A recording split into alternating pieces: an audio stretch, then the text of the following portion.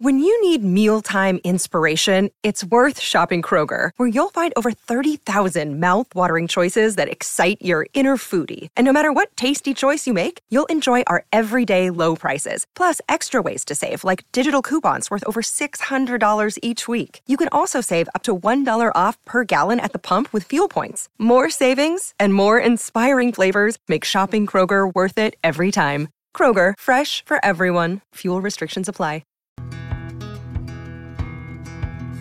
Welcome to the Match of My Career podcast. My name is Todd Schooler, and on this podcast I'll be interviewing ex-tennis players on one of the most memorable matches of their career. In this episode I'm speaking with Australian tennis player Stephen Huss. Stephen played on the tour for 11 years, from 2000 to 2011. He reached a career high of 807 in singles. It was on the doubles tour where he had the most success. He won 4 doubles titles, including Morocco, Beijing, Montpellier, and there was one other, Wimbledon, 2005. Today we'll be discussing that match and all that surrounded it. It is a fascinating story, and one which should inspire any player on the tour to keep pushing, because you never know what's around the corner. Here's my chat with Stephen Huss. Stephen, thank you for joining me on the podcast. I really appreciate your time. Of course, happy to be here, Todd. So in your career, you reached a career high of 807 in singles and 21 in doubles. You won 18 Challenger titles in doubles and 8 ITFs. I think it's probably fair to say you're most well known for the match we're going to delve into today, and that's the 2005 Wimbledon final, which you won with South African Wesley Moody. You're probably sick of talking about this. You've probably spoken about it ad nauseum, but obviously there's always new fans to tennis. A lot of people maybe didn't follow tennis as closely 17 years ago, so I appreciate you taking the time to talk about this match. No problem. Yeah, and I mean it's a doubles match as well. So I think that my family were probably reasonably interested, although my mum probably fell asleep while she was watching it. But and a few friends might have tuned in. But yeah, it'd be good for a couple more people to remember that an Aussie won Wimbledon doubles in 2005. So yeah, thanks for having me. It'd be fun. No worries at all. So leading up to the tournament, you probably played challenges pretty much all year, more or less. What was the goal going into Wimbledon? Yeah, I had it in my mind that that Wimbledon was going to be my last Wimbledon. Okay. Because I'd been struggling earlier in the year, hadn't been winning too many matches. My ranking had dropped from inside probably well inside top 100 to close to 100, and so looking ahead, I thought, all right, who's a good partner that I can play with for my last Wimbledon? And this was a few months in advance that I was thinking about it, thinking, this will be my last Wimbledon. That's my favorite tournament. Let's try and tee up a good partner in advance rather than trying to scratch around and find someone last minute. And I'd done well with Wesley Moody early in the year at a challenger in January, and I thought, there's a guy that loves the grass. He serves and volleys. He's got good volleys. Big serve, so yeah, I'm going to ask him. And so I did. I asked him quite a long way in advance. I knew that he'd be playing qualifying singles. So yeah, I was playing challenges all the way up, and then obviously, we're in the qualifying for Wimbledon, not even in the main draw. So that's kind of what I was thinking ahead of time. Yeah. So the goal was probably just to get out of qualifying at the start, really, wasn't it? Yeah, it was just, like I said, it was find a partner who I'm comfortable with, that I feel like I can do well with, and enjoy, what I thought was going to be, likely my last Wimbledon. Yeah. And Wimbledon's the only Grand Slam that has doubles qualifying. And I think they've even just dropped that now, haven't they? Yeah, they have. At that time, I did play US Open doubles qualifying in the early 2000s, but I think Wimbledon was the only one that had it for quite a while. And now they've just dropped it. Yeah, absolutely. That's true. Yeah. So you managed to win your 2 matches in qualifying. You've reached the main draw. Obviously pretty excited about just doing that and getting in the main draw. Are you one of those players who likes to look ahead through the draw and see maybe who you might play after round 1, 2, 3, or are you just kind of focused on the match ahead of you? No, I mean, obviously you check to see who you're playing first round, and I think I had a look at who we might play in the second round if we did happen to win. And the good thing was that we played on the first Tuesday in our first round, so there's only a few matches typically on that Tuesday, at least then, and they'd often put the qualifiers on that first Tuesday. Okay. So we played on that Tuesday, and then one advantage to that was that whoever we played the winner of was almost always playing the day after us. So I was able to actually go out and watch the match live with my own eyes and kind of scout. I was like that. I like to watch opposition and try to pick things up, see where I could take advantage or where they were really good. So that was an advantage that I felt that we had by playing early in the tournament and basically a day ahead in all the matches except for the final, actually. So okay. I'm sure we'll get to that. Yeah, no, we will. So, and the reason I asked you about looking ahead is because it would have been enough for you to almost throw in the towel with the run of matches that was ahead of you, because you played after that first round. You had to play the 6 seeds in the second round, Bupati and Woodbridge. Third round, you played the 9 seeds, Cermak and Friedel. The quarterfinals, you played the number 3 seeds, Noel and Lodra. The semis, you played the top seeds, Bjorkman and Murney, and you only lost 2 sets en route to that final. But if you had to plan that out ahead, geez, it's tough on paper. Yeah, no, absolutely, and you don't. No, of course you don't. You don't plan that out and you don't expect that to happen. Absolutely not. But one thing that I was pretty good at throughout my career was that whenever I walked on the court, I knew that there was a chance that I could win and there was a chance that I could lose. And that was regardless of the opposition that I played against. So my career is pretty much littered with, some wins that people wouldn't expect me to have. But also some losses that they wouldn't expect me to have, because I kind of respected everybody and knew that every time I stepped on court I could win or lose. So that was kind of a strength when I played people that were ranked high and had big resumes, but also a weakness when I played people behind me because I was wary and worried and unsure. So it happened both ways for me, and certainly, I know we're going to talk about the final today, but beating Todd Woodbridge, who had won it 9 times in the second round, especially being an Australian and someone that I'd watched for a long time on TV in Davis Cup, I mean, that was a huge moment for me. And I guess that's the next question, without getting too bogged down in the 2-week run. At what stage did you start to let yourself believe, or did you even think that you could go all the way? Because it's easy to qualify, win a couple of matches, beat someone like Todd Woodbridge and be completely satisfied with that. But was it after that match you started to believe, or did it take a little bit longer into the tournament? No, I mean, I never believed that I could win the tournament. Okay. Like I said, I believe that I could beat anyone on a given day. But to say that I thought that I could win the tournament did not happen one time until we had won the semi and we were in the final. Yep. It really didn't. Like I said, I gave myself a chance every time I walk on the court.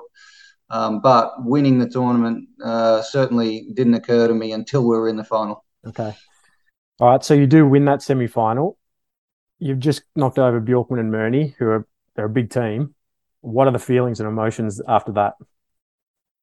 Pretty awesome. I remember them just being huge favourites, and the best team in the world at that time. Obviously, seeded 1. I think they'd won a few slams in the last couple of years. Probably, I don't know if it's 3, 4, 5, something like that. But just joy. Elation. I mean, we lost the first set in that match 6-2, and we were just outclassed, and they were too good. But then we managed to battle back and play better. And I think that might have been the best match that I played in the tournament, that semi-final. So, a great memory out on court too. And just so thrilled and happy to be in the final. And there wasn't much lag time because the final was the next day. I think every other match there was at least a day in between, whereas between the semi and the final, there was no lag time. And actually, the other semi-final played at the same time that we played, so I was unable to watch the other semi-final the way that I'd been able to in all the other matches that I played that in those weeks. That pretty much answers what I was going to ask you next. Look, what did you do in between the semi and the final? Did you get a chance to watch the Bryan brothers? Or obviously you didn't now, but do you watch any of their previous matches on video, or do you just worry about your own recovery and your own tactics? Yeah, I really look back on this and say it was significant, because for every match I'd seen our opponents, I'd taken notes on paper. I had a routine where I in the evening, I went to the internet cafe and I wrote to Peter Lumsden, my coach at home, and I wrote him, my game plan, what I saw, what I was going to do. And so it was a really strong routine when I was in. And obviously for that final, I hadn't seen the opposition. So it was really difficult. And I actually ran into Todd Woodbridge in the locker room after we'd won the semi, and he kind of came over and was like, Hussy, unbelievable, great playing. And I said, Todd, do you know the Bryan brothers? I don't know them at all. Is there anything you can tell me? And he said, sure. And then he started talking, and he called them lefty and righty. He said, righty likes this, lefty likes this. And, he just, he had played him, I guess, 3 or 4 times maybe. And he gave me all this information. And then I said, thank you. And he walked off. And then I just immediately got a pen and a piece of paper, and I started writing down everything that he told me. And thankfully, my mind must have been in a good place because I remembered pretty much everything that he said. And so I had my routine that I was able to continue to follow. So I had my plan. I had, I knew what I was looking for, and I was able to, again, go to the internet cafe, write Lamo, what the game plan was, what I was expecting, and what my, sort of process goals were for the match. So I was able to keep that routine, which, like I said, I think was pretty significant. Well, it's brilliant that Todd Woodbridge was still there and you were able to run into him, because he would have had very good knowledge of them, as you say. Yeah, absolutely. And everything he said was just right Spot on on. point. It was absolutely spot on. So it was a huge help. Yeah. Was your family at Wimbledon? Were they watching the whole tournament or no? Yeah, no one was there. My girlfriend was there at the time, who's now my wife, Milagros. So she was with me. But apart from that, no, a couple of my mates from tour, Ashley Fisher and Todd Perry, 2 guys who also were playing in the tournament, were there and coming to the matches and supporting me. But no, I didn't have any family there. If you had that extra day in between, would you have been able to fly them out, do you think, or what probably wasn't feasible? I don't know. I don't know if my parents would have jumped on a flight. Okay. They probably would have said, "No, you go ahead. We'll watch from here." Although one of my best friends, Brad Sini, who was living in LA at the time, as soon as we won, he booked a ticket and he came over with his wife at the time, and their flight was delayed, and they came, I think, more than halfway through the match. They just came in and saw the end of it, but they were able to come to the Wimbledon ball with me, which was really cool. So that was the only person that flew in. Yeah, that was Brad and his wife, Katie. Yeah. Well, on to the actual match. So you play on court 1. You don't get on centre court. Is that a little bit disappointing that the doubles isn't on centre court? I didn't think too much about it at the time. We played the quarterfinal on centre court. Okay. So I was, thrilled to get out there on centre court and incredibly nervous to play in that arena. There was rain. I think it was Roddick was playing Thomas Johansson, if I remember correctly, and there was rain. So they had the next day on centre court, and that sort of bumped our doubles to court 1. But as I look back on it, obviously I played on both courts, and court 1 was an awesome arena. It was pretty new at that point, and the grass court on court 1 I thought was the purest grass court I'd ever been on, even better than centre court. So while it seems like it's a little bit of a letdown, having played the quarters on centre, the final on court 1 was awesome. So no complaints from me. I mean, you'd play the final on court 17. It doesn't really matter, does it? Absolutely. What were the nerves like as you walk on court for the first set? They must have been there, surely. Yeah, it was interesting. I don't think they were as big as some of the other matches. I remember kind of being in the shower the night before and, being excited about the Wimbledon final. And then I actually had a little bit of a calmness that we were playing well, and I felt that we were going to play well in the final. Of course, I didn't know if we were going to win, but I actually felt really good about the level that we were going to bring to the final. So, you only lost 2 sets leading up to it, so there's absolutely every reason to think that way, I guess. Yeah, but I mean, it's a huge match and a big final. And I remember in the press conference between the semi-final and the final, which was the first time we were called to press, when I sat down, I said to everyone, I said, I don't want to know how much money I've won. I don't want to know how many points there are. I don't want to know where my ranking's going, because I literally wanted to keep my routine of, focusing on the match, what my opponents were doing, how I could exploit that. and I didn't want to think about the other sort of noise that wasn't going to help me. So, no one mentioned that stuff, although I'm sure someone wanted to ask me, but I was actually, more calm than you would have thought for the final, just because I had some confidence that we were good, that we were performing well, and we're going to play well. So first set goes on serve, everything goes to plan, I guess, apart from getting that break. But you go into a tie break, and tie breaks are a lottery, essentially, especially in doubles, even more so. What happened for you guys to get the mini break? Do you remember how that played out in the tie break? No, I No. couldn't tell you. I don't remember. No, I don't. I mean, I know what the score was, and I remember Yeah. bits and pieces and parts of the match, but I don't know what happened in the tiebreak. I remember feeling pretty comfortable out there that we were holding serve and doing well. Wes was seeing the ball really well. He was returning clean. So although we didn't break, I felt, we were right in the match, and I felt pretty good. And I also felt that there was more pressure on them to win the match than there was on us. And perhaps that's what came out a little bit in the first set tiebreaker. But yeah, I couldn't even tell you what the score was in the first set tiebreaker. I don't remember. I have a feeling it was 7-4. But I can't find any highlights of the match on YouTube. So actually, I was going to ask you, do you have a copy of the match?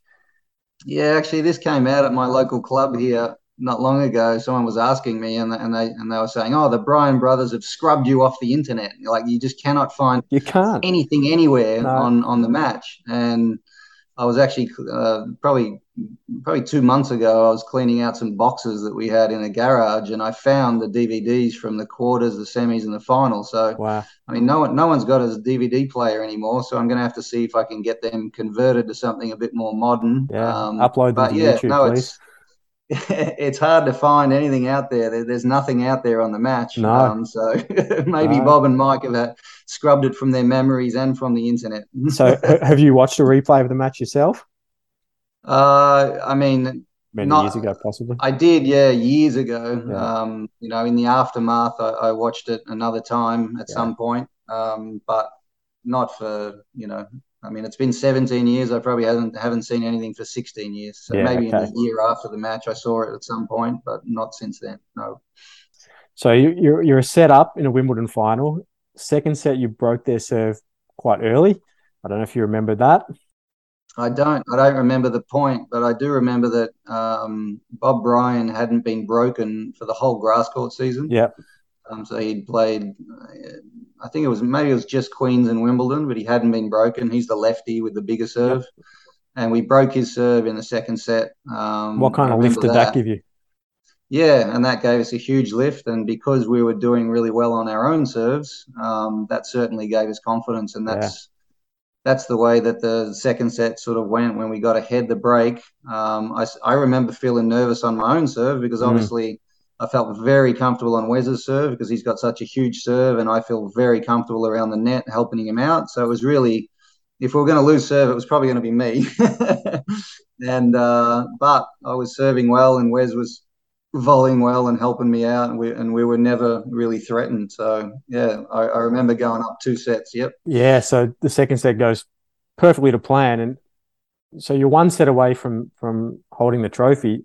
You probably don't remember this, but what would you have been chatting about on the changeover? 2 sets to love up. Do you even start to? You probably don't talk about, we could win this. Do you just say keep the process going? Let's keep doing what we're doing. Or do you try and keep each other calm, or are the emotions starting to get you a little bit? Yeah, no, you definitely don't talk about winning. We didn't do that. Tried to stay in the present as far as, we haven't done anything yet. We, long way to go, like that sort of stuff. Keep focusing on what we can control. And then I do remember a little bit of the third, we got to the tiebreaker. Yeah, third set again goes to a breaker. Yep. I don't recall any sort of break chances throughout the third set. So I think it was pretty handy both ways on serve. And then in the tiebreaker, I recall them just playing very well in the tiebreaker and just outplaying us. I remember at one point I got a lob over somebody's head and they ran back and hit a screaming winner down my line off the lob that I had hit. So I remember, sitting down at 2 sets to 1 and thinking, hey, they outplayed us in that tiebreaker. I don't think we did anything wrong. That was the best they've played in the match, and they stepped up and were too good. But you absolutely do have that thought of, wow, 2 sets to love up. Could we really lose this in 5? Like that is a possibility. You don't want that to happen. So that thought definitely entered my mind, and I think that's normal to have that thought, but it's just how much strength do you give it, you know? That's it. It's absolutely normal, and it's also very dangerous too, isn't it? Absolutely. Yeah. I mean, if you stay with that thought and let that kind of control your actions, Yep. then you're going to struggle. And like you said, they played well in that tiebreak. I think it was 7-2. They dominated it, and it's quite easy to, those first few games of the next set, you really got to focus on holding your serve to stop the momentum. And obviously you did that because you broke them actually early in the fourth set. So from then on, it was on paper, it's smooth sailing, but I can only imagine trying to hold serve the rest of the set was pretty nerve wracking. Yeah, no, I do remember quite a bit about that, and also I have a friend, Larry Dempster, who happened to be there watching. He's a coach in Melbourne, and coached my very good mate Joe Sirianni, and he happened to be there watching, and he loves telling the story. And I wish he was here to tell it because he exaggerates it and makes it sound a lot better than it was. But Right. we had a break point on Bob Bryan, and he says that I took Bob Bryan's first serve. It was actually his second serve, but still a big serve. And I hit a clean winner, clean backhand cross court, clean winner into the tram lines to break serve. And that did happen, but I think Larry says it was 140 mile an hour first serve, where it was probably a 110 mile an hour second serve, but still. Hey, there's no footage of it, so just let's say it's 140. But I cleaned a backhand return winner cross court, 30-40, I think at 1-love to go up 2-love. And then I held 3-love. And then I just remember thinking, all right, Stephen, hold your serve. Yeah. And when I held my serve to go up, was it 5-2, I think, 5-2?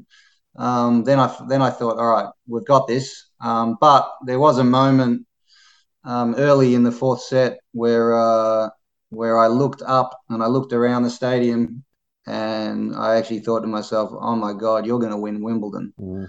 And then I felt my body tense up like straight away, like everything just went tense. And then I looked back down, I went, oh no. And I realized that I'd gotten so tense. And then I looked back down at the grass, and I just looked down at the grass, and I just said, Stephen, you're playing doubles. You know how to play doubles. Keep playing doubles.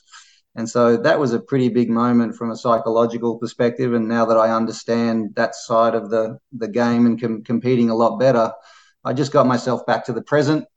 And I reminded myself that I was on task with something I was comfortable doing, which was playing doubles. Yep. And I was able to sort of stop that choke from happening, because those few seconds that I had when I realized that, we could win Wimbledon, or I felt that I was going to win, we were going to win Wimbledon.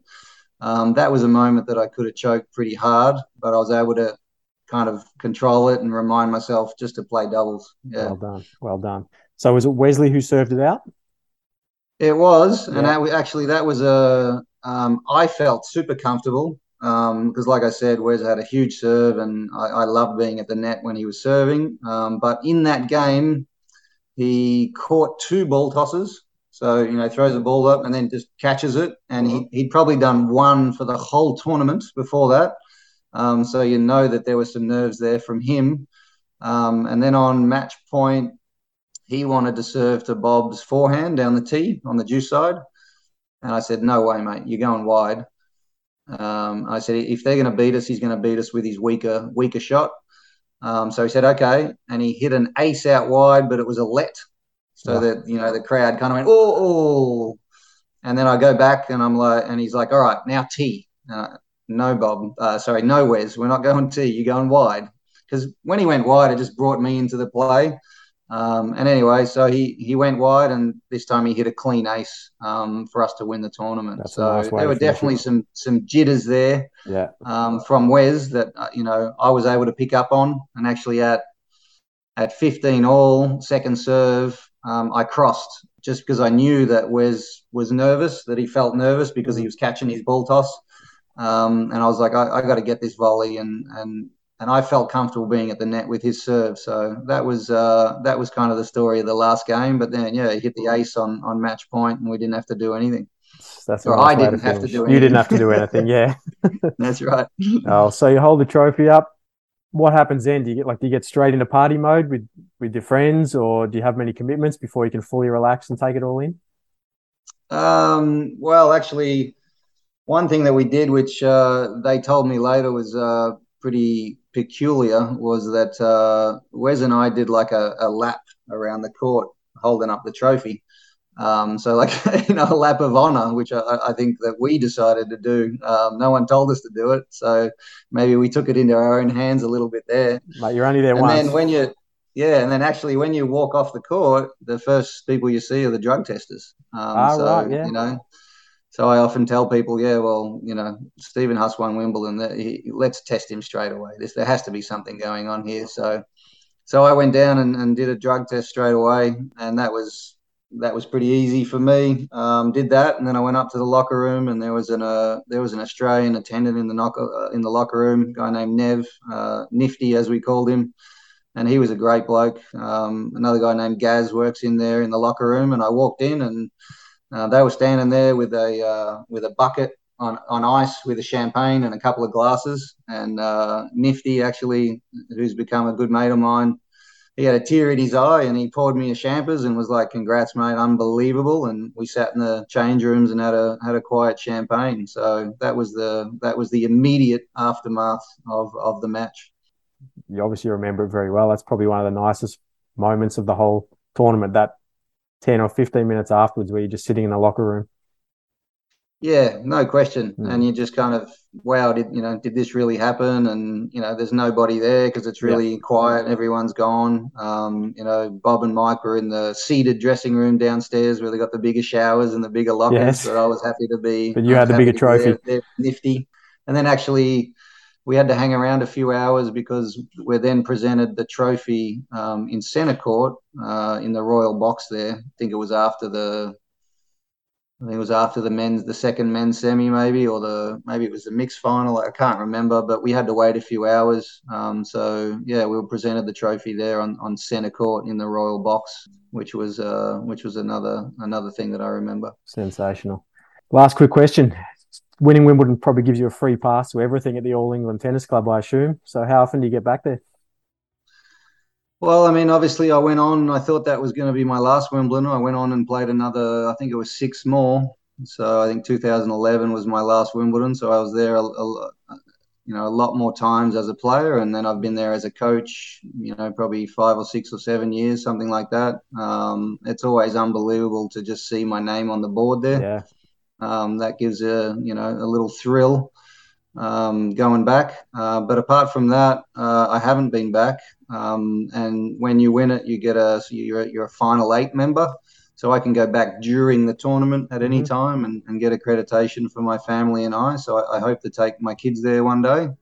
My wife played there many times, so it won't be anything new for her. But hopefully one day I'll get back with my kids and show them. But I haven't been back recreationally yet. Well, mate, get that DVD player out and show your kids the match. Yeah, I'm not sure they'd be too interested in watching all of it, but maybe laugh at my hat and clothes, and that's about it. But yeah. Stephen, thank you for joining me. I really appreciate your time, and it was really nice to reflect on one of the best matches of your career.